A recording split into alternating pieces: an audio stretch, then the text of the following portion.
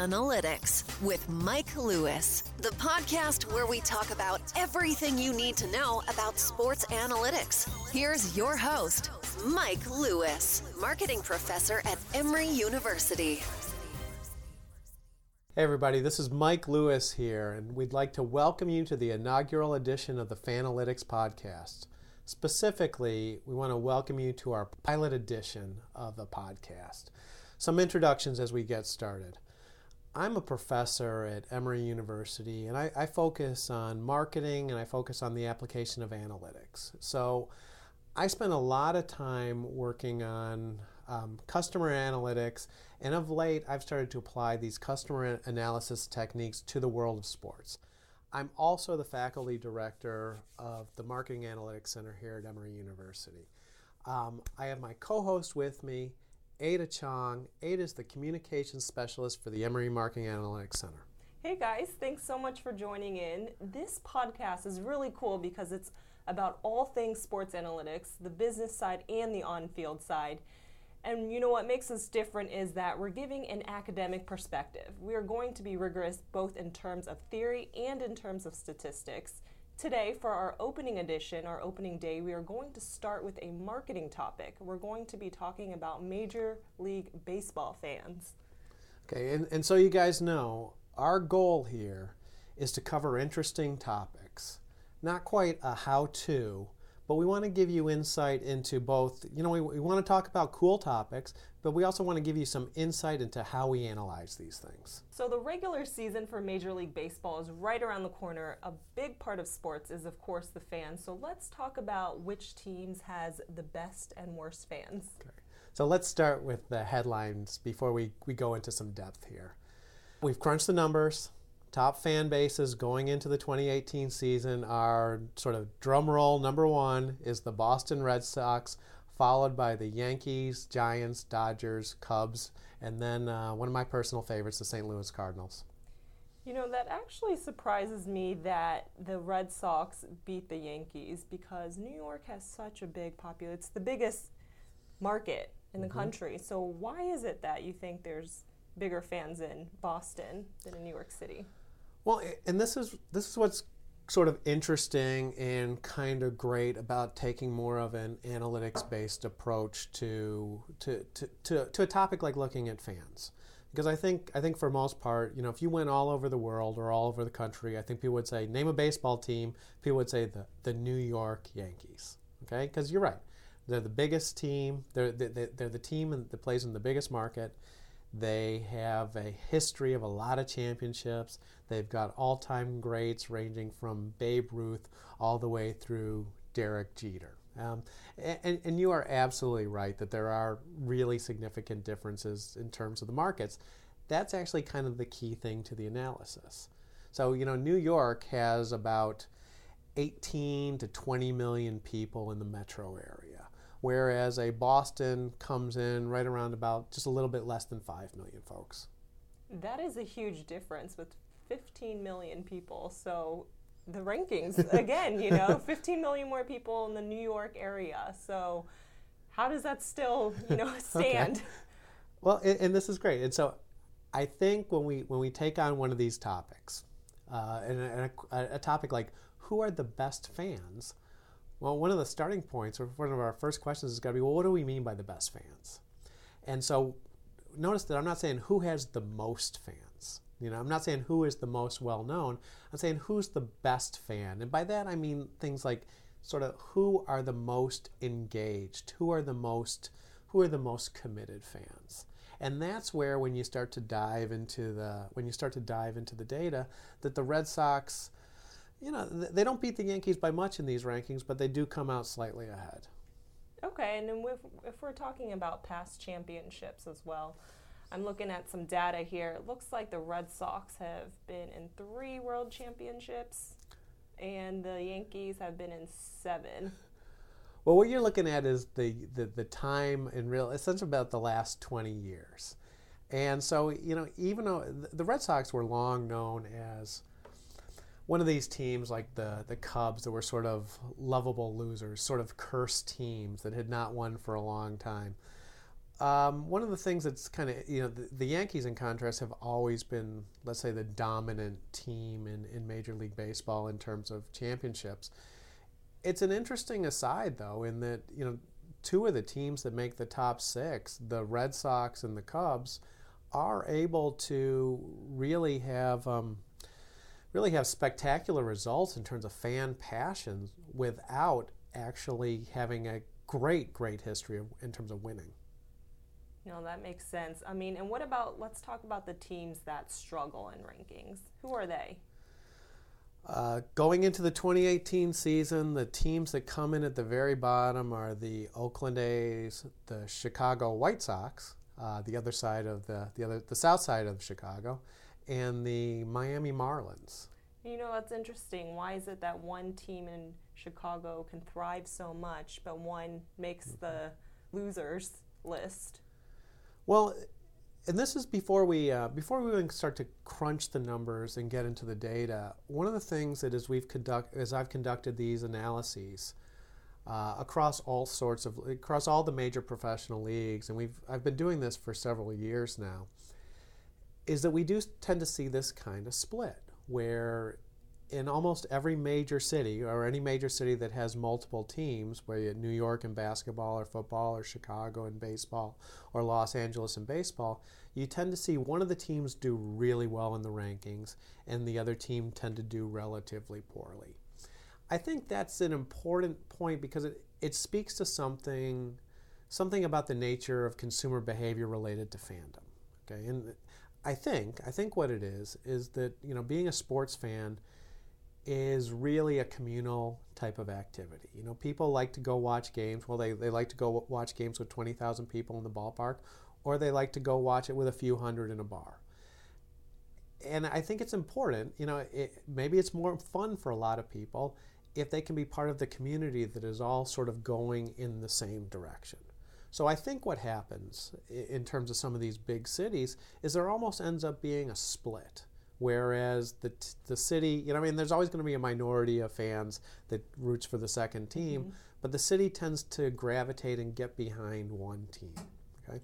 Now, I'll also say, I grew up in Chicago, and so the Sox are an interesting one to me. And the Sox sort of highlight, the White Sox highlight kind of the importance of history in all this.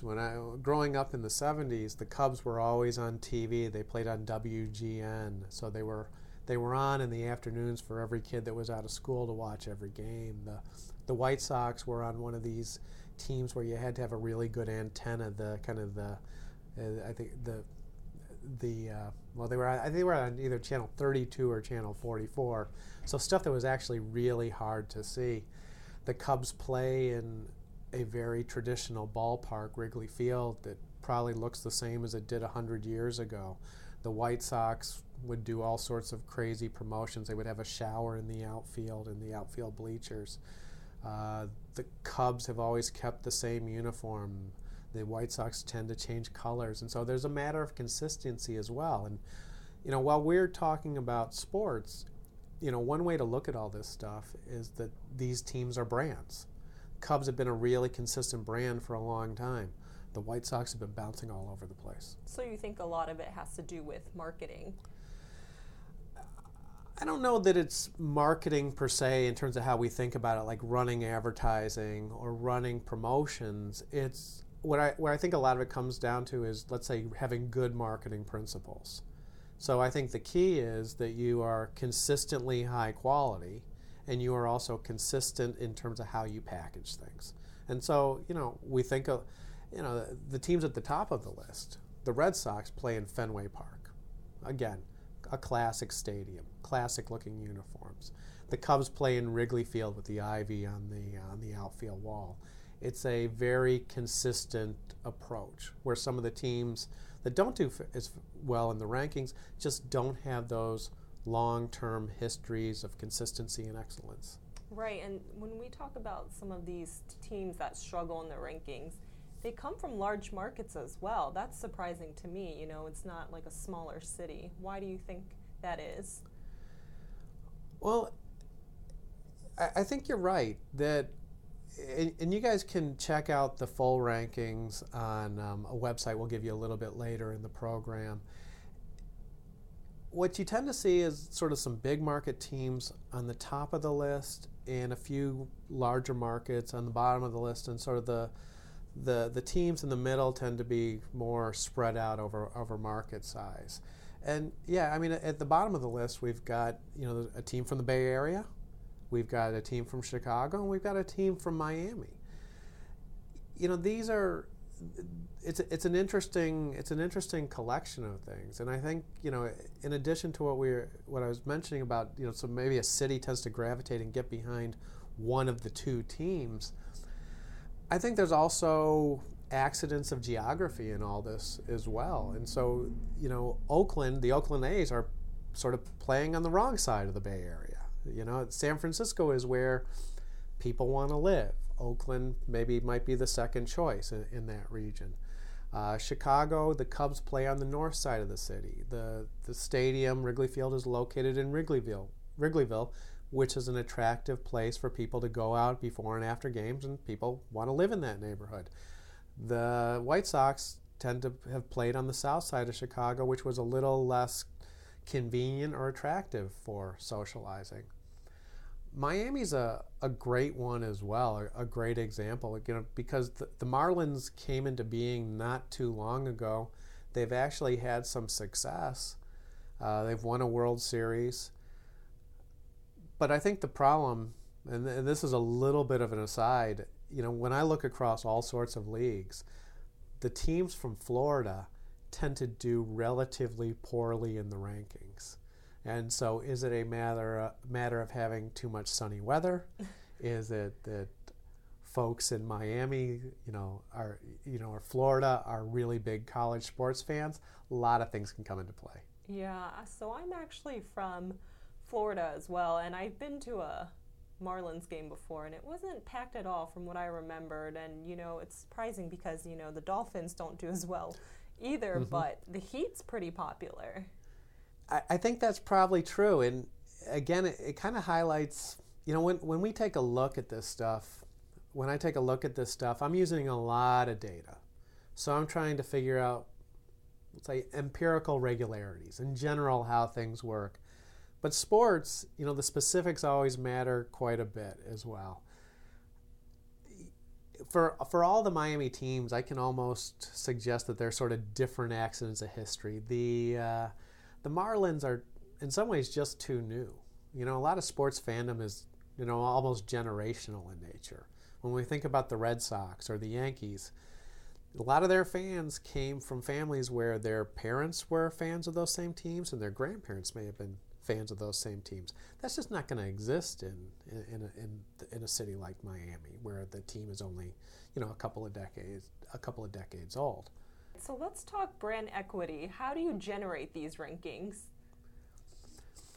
Okay, and so this is what, when we, at the top of the program, we talked about the approach to what we're going to do here as having a little bit of academia. So the foundation for doing this analysis, and I think you might find other fan rankings on the web where folks are just they're going to pull a couple of results. Here's the TV ratings, here's the attendance ratings, and they're just going to kind of add these things up. What we're going to do is ground this in something a little bit more rigorous, a little bit more academic. And so the core concept here is brand equity. Brand equity is something that even if you don't go to business school, it's something that's, I think, relatively easy to understand. We live in this world of brands. Our soft drinks are brands. Our clothing are brands. Our computers are branded. I mean, if you look at yourself from head to toe, you might be wearing Nike shoes. You might be wearing Levi jeans. You might be drinking a Coca-Cola and working on an Apple computer. And so the big idea in brand equity is that brands provide some value, some incremental value to consumers. And by providing that incremental values, consumers are willing to pay something extra perhaps, or more likely to buy more of a given brand. Okay, and then how does this work? What's your approach to evaluating these fan bases? Okay, and so what we do, sort of the cornerstone for the analysis, and we've got a couple of different ways of slicing and dicing the data here, is we start with this notion of brand equity. So we start with the idea that a valuable brand gets an organization, in this case a team, something extra. Okay? So specifically, the way the rankings work is they're based on this idea of a revenue premium. So I build a statistical model of each team's home box office revenues. Okay? So essentially the prices people are paying multiplied by the number of people coming through the stadium. So I tend to want to use the phrase, it's a model based on willingness to attend and to spend. So you both got to show up, and you also have to be willing to pay a decent amount of money to come into the stadium. And my thinking is that that gives us a pretty strong, not perfect, but a pretty strong measure of fan passion or fan engagement. How do you find this data? One of the things I do on these analysis is I work with public data. Okay? And public data is, I think, the ideal way to do this type of analysis because it's out there. Everyone can look at it. When you spend a lot of time talking to teams and sort of understanding how they might be working in terms of their marketing, you know, it becomes an environment where, you know, maybe you can find different sources of data that might be a little bit better. You know, maybe there's some league-specific data that might be a little bit better than the public data you can find via ESPN. But my big thing is going to be consistency. And so, you know, there's a lot of sports data out there. You can go to places like ESPN and find information on what attendance was for different teams.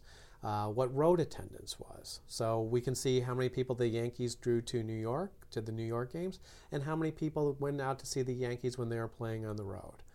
There is information on winning and losing over time. That's kind of a really key point for this type of analysis. So when we're talking about brand equity and the idea that a brand gives you something extra, well, that means we got to have sort of a baseline. And in most product categories, if we're talking about Nike or Coca-Cola, it might be hard to figure out what that brand is getting those companies in terms of extra because there's going to be differences in the product. You know, a pair of Nike running shoes is going to be a little different than a pair of Adidas running shoes. Coca-Cola is going to be a little bit different than Pepsi, a little bit different than the Kroger brand. One of the great things about sports is we can control for those quality differences because teams have different rates of winning or losing. We know who goes to the playoffs. We can read quality levels in the local newspaper. Okay, well, let's go back to the fan bases. What do the best fan bases have in common? Let me add just a little bit more to that. So in terms of the basics of this stuff, so we gather all this empirical data from public sources, build a statistical model of how the league works. Okay? So essentially we see what all the teams' box office revenues are and then relate it to things like the quality of performance in terms of winning and losing, the size of the stadium, the income level of the median income level in the city, the population in that city. So we get an idea of how the league works. And then what we do is we compare teams' actual results to how the league works on average, and that gives us our revenue premium based rankings. So you've done this for a few years now, you know, all these fan-based rankings. Are they generally similar teams who are in the top 5, or have you ever seen an outlier who's been in the top 5? You know, it's a lot of consistency over time. In the case of Major League Baseball, you know, we do tend to see the same kind of culprits at the top of the list. And I actually find that a little bit reassuring in that, you know, over time the Yankees have been at the top of the list. The Red Sox have been at the top of the list. Teams like the Cardinals and the Cubs, you know, have ended up being in the top 5 most years.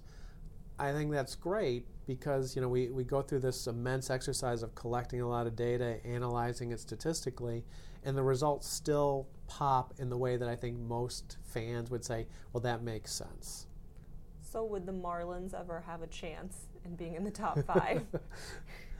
I think that's a great question because, well, there's two things here. So the stability at the top and at the bottom of these lists should be kind of reassuring, right? Because if we think about sports fandom, it's something that lasts for a long, long time, right? So if someone is a fan of a team, they tend to be a fan of that team from the time they're 6 years old till the time they're 85 years old.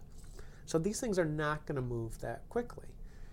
A team like the Marlins is, I think, if you're really invested in the Marlins, let's say you live in South Florida and you love this team and you really want this team to be supported, or if you're the ownership group of the Marlins and you want to build this brand, you want to build this fan base, it can be a really frustrating thing to do.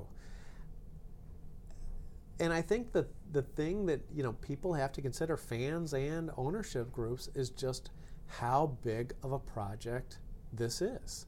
That you've got to be willing to invest decades into building a fan base.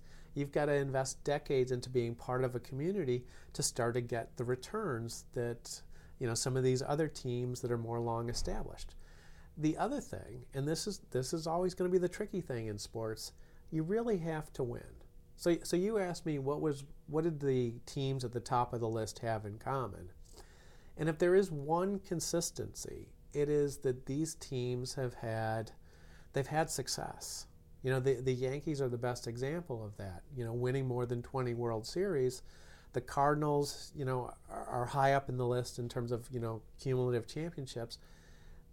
It seems to be, if I'm going to generalize, the key to being a successful sports brand is being in a good market where people tend to live there, where you've got kind of this core population that grows up and stays in the city, and a team that is successful over time.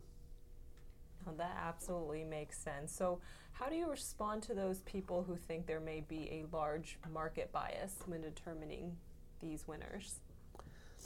Well, when you look at the list, I definitely see how that conclusion that can come up. We've got a team from New York, we've got a team from San Francisco, we've got a team from Los Angeles, a team from Chicago at the top of the list. As we move down the list, we have a team, the other team from the Bay Area, the other team from Chicago, and in past years the Mets have fared relatively poorly as well. I think what it really ends up being, though, is this idea of that markets tend to split. And so if we're in just about any city, and we don't see this in the small market cities, right, because there's only going to be one franchise. But if you put two teams in a market, it's almost impossible for this to end up being a 50-50 split. And so the teams in the big market probably do have a little bit of advantage in sense of communities develop around one team becomes more popular. And as one team becomes more popular, it's going to be self-reinforcing, almost a little bit of a bandwagon effect. I want to be part of the winning side. Most people want to root for the winner, okay? Or in the case of Chicago, most people want to root for the more popular team. Tell me about other ways of looking at fan bases. Okay, so we've done this in the first part of the rankings. And I really do think it can be viewed as the gold standard as this idea of a revenue premium model, right? So attendance spend, what people do with their dollars. We've also cut the data on a couple of additional metrics this year using similar methodologies but different dependent variables, okay? And so not to get too statistically geeky here. The first model, the key variable we're looking at is box office revenues.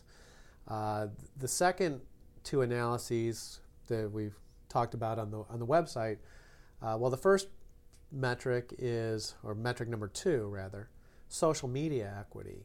And that, rather than look at box office revenues, I'm looking at social media following as a combination of Facebook followers, or maybe as Twitter followers and Facebook likes. So the size of the social network.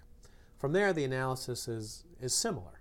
We're going to build a statistical model to predict social media following using all the data we have across the league, and then go back into the data and say who's outperforming and who's underperforming the rest of their competitors.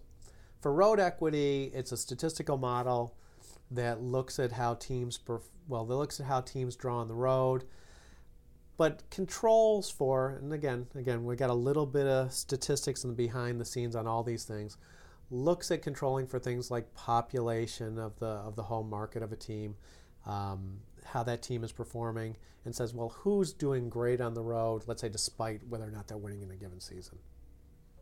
Okay, and then what about the implications? What does this all mean for the teams? The implications is one of my favorite topics in all this. And so the rankings that you see on the web are great, I think, of great fodder for barroom conversations.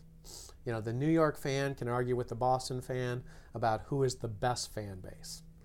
You know, it's kind of a funny thing to do, right? It's like, and this is one of the things why I love to talk about sports, because the amount of passion is so much beyond any other marketing category. You know, it's like, you know, for some reason a Cubs fan will get into a heated argument with a Sox fan about who is the best fan base. It's kind of crazy, right?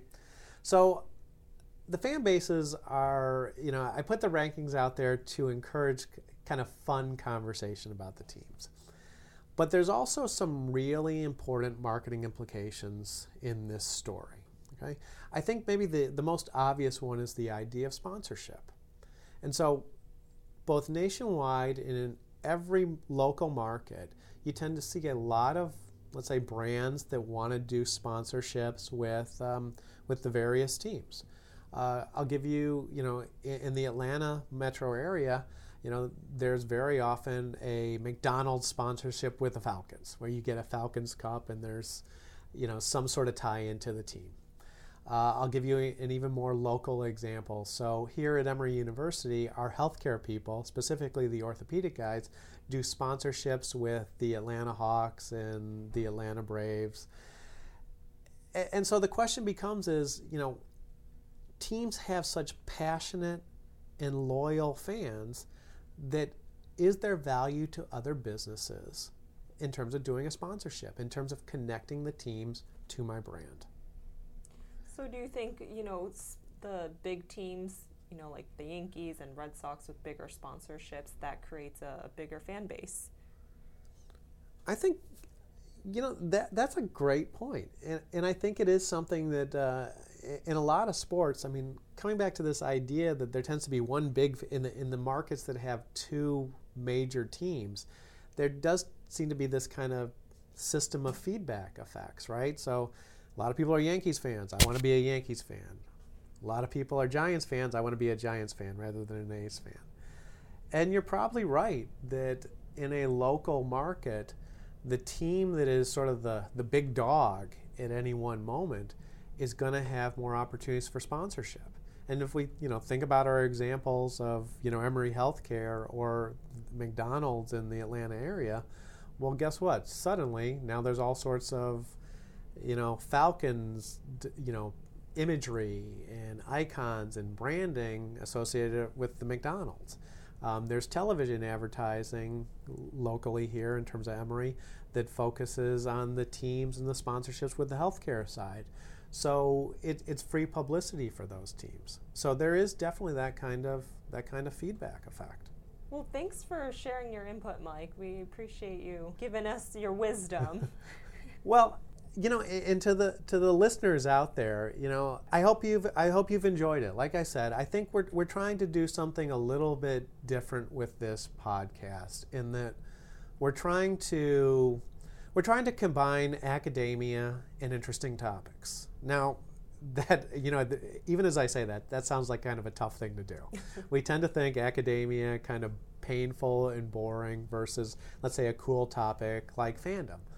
But what we're going to try and do in here is, what we're going to try and do on the podcast is look at whatever's topical and talk about essentially what can analytics add to these discussions? So as something is going down in the world of sports, or maybe we'll even extend to the world of politics or a little bit of customer analytics, how can the person that hasn't, devoted their life to the study of statistics or business, think about these issues to kind of get a better understanding of why different things are happening.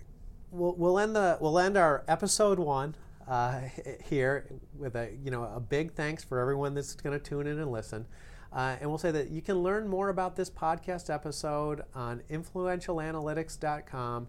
You can also follow us on Twitter at @sport_analytic. And we really do hope that you check us out again next time. Thanks for joining. Thanks.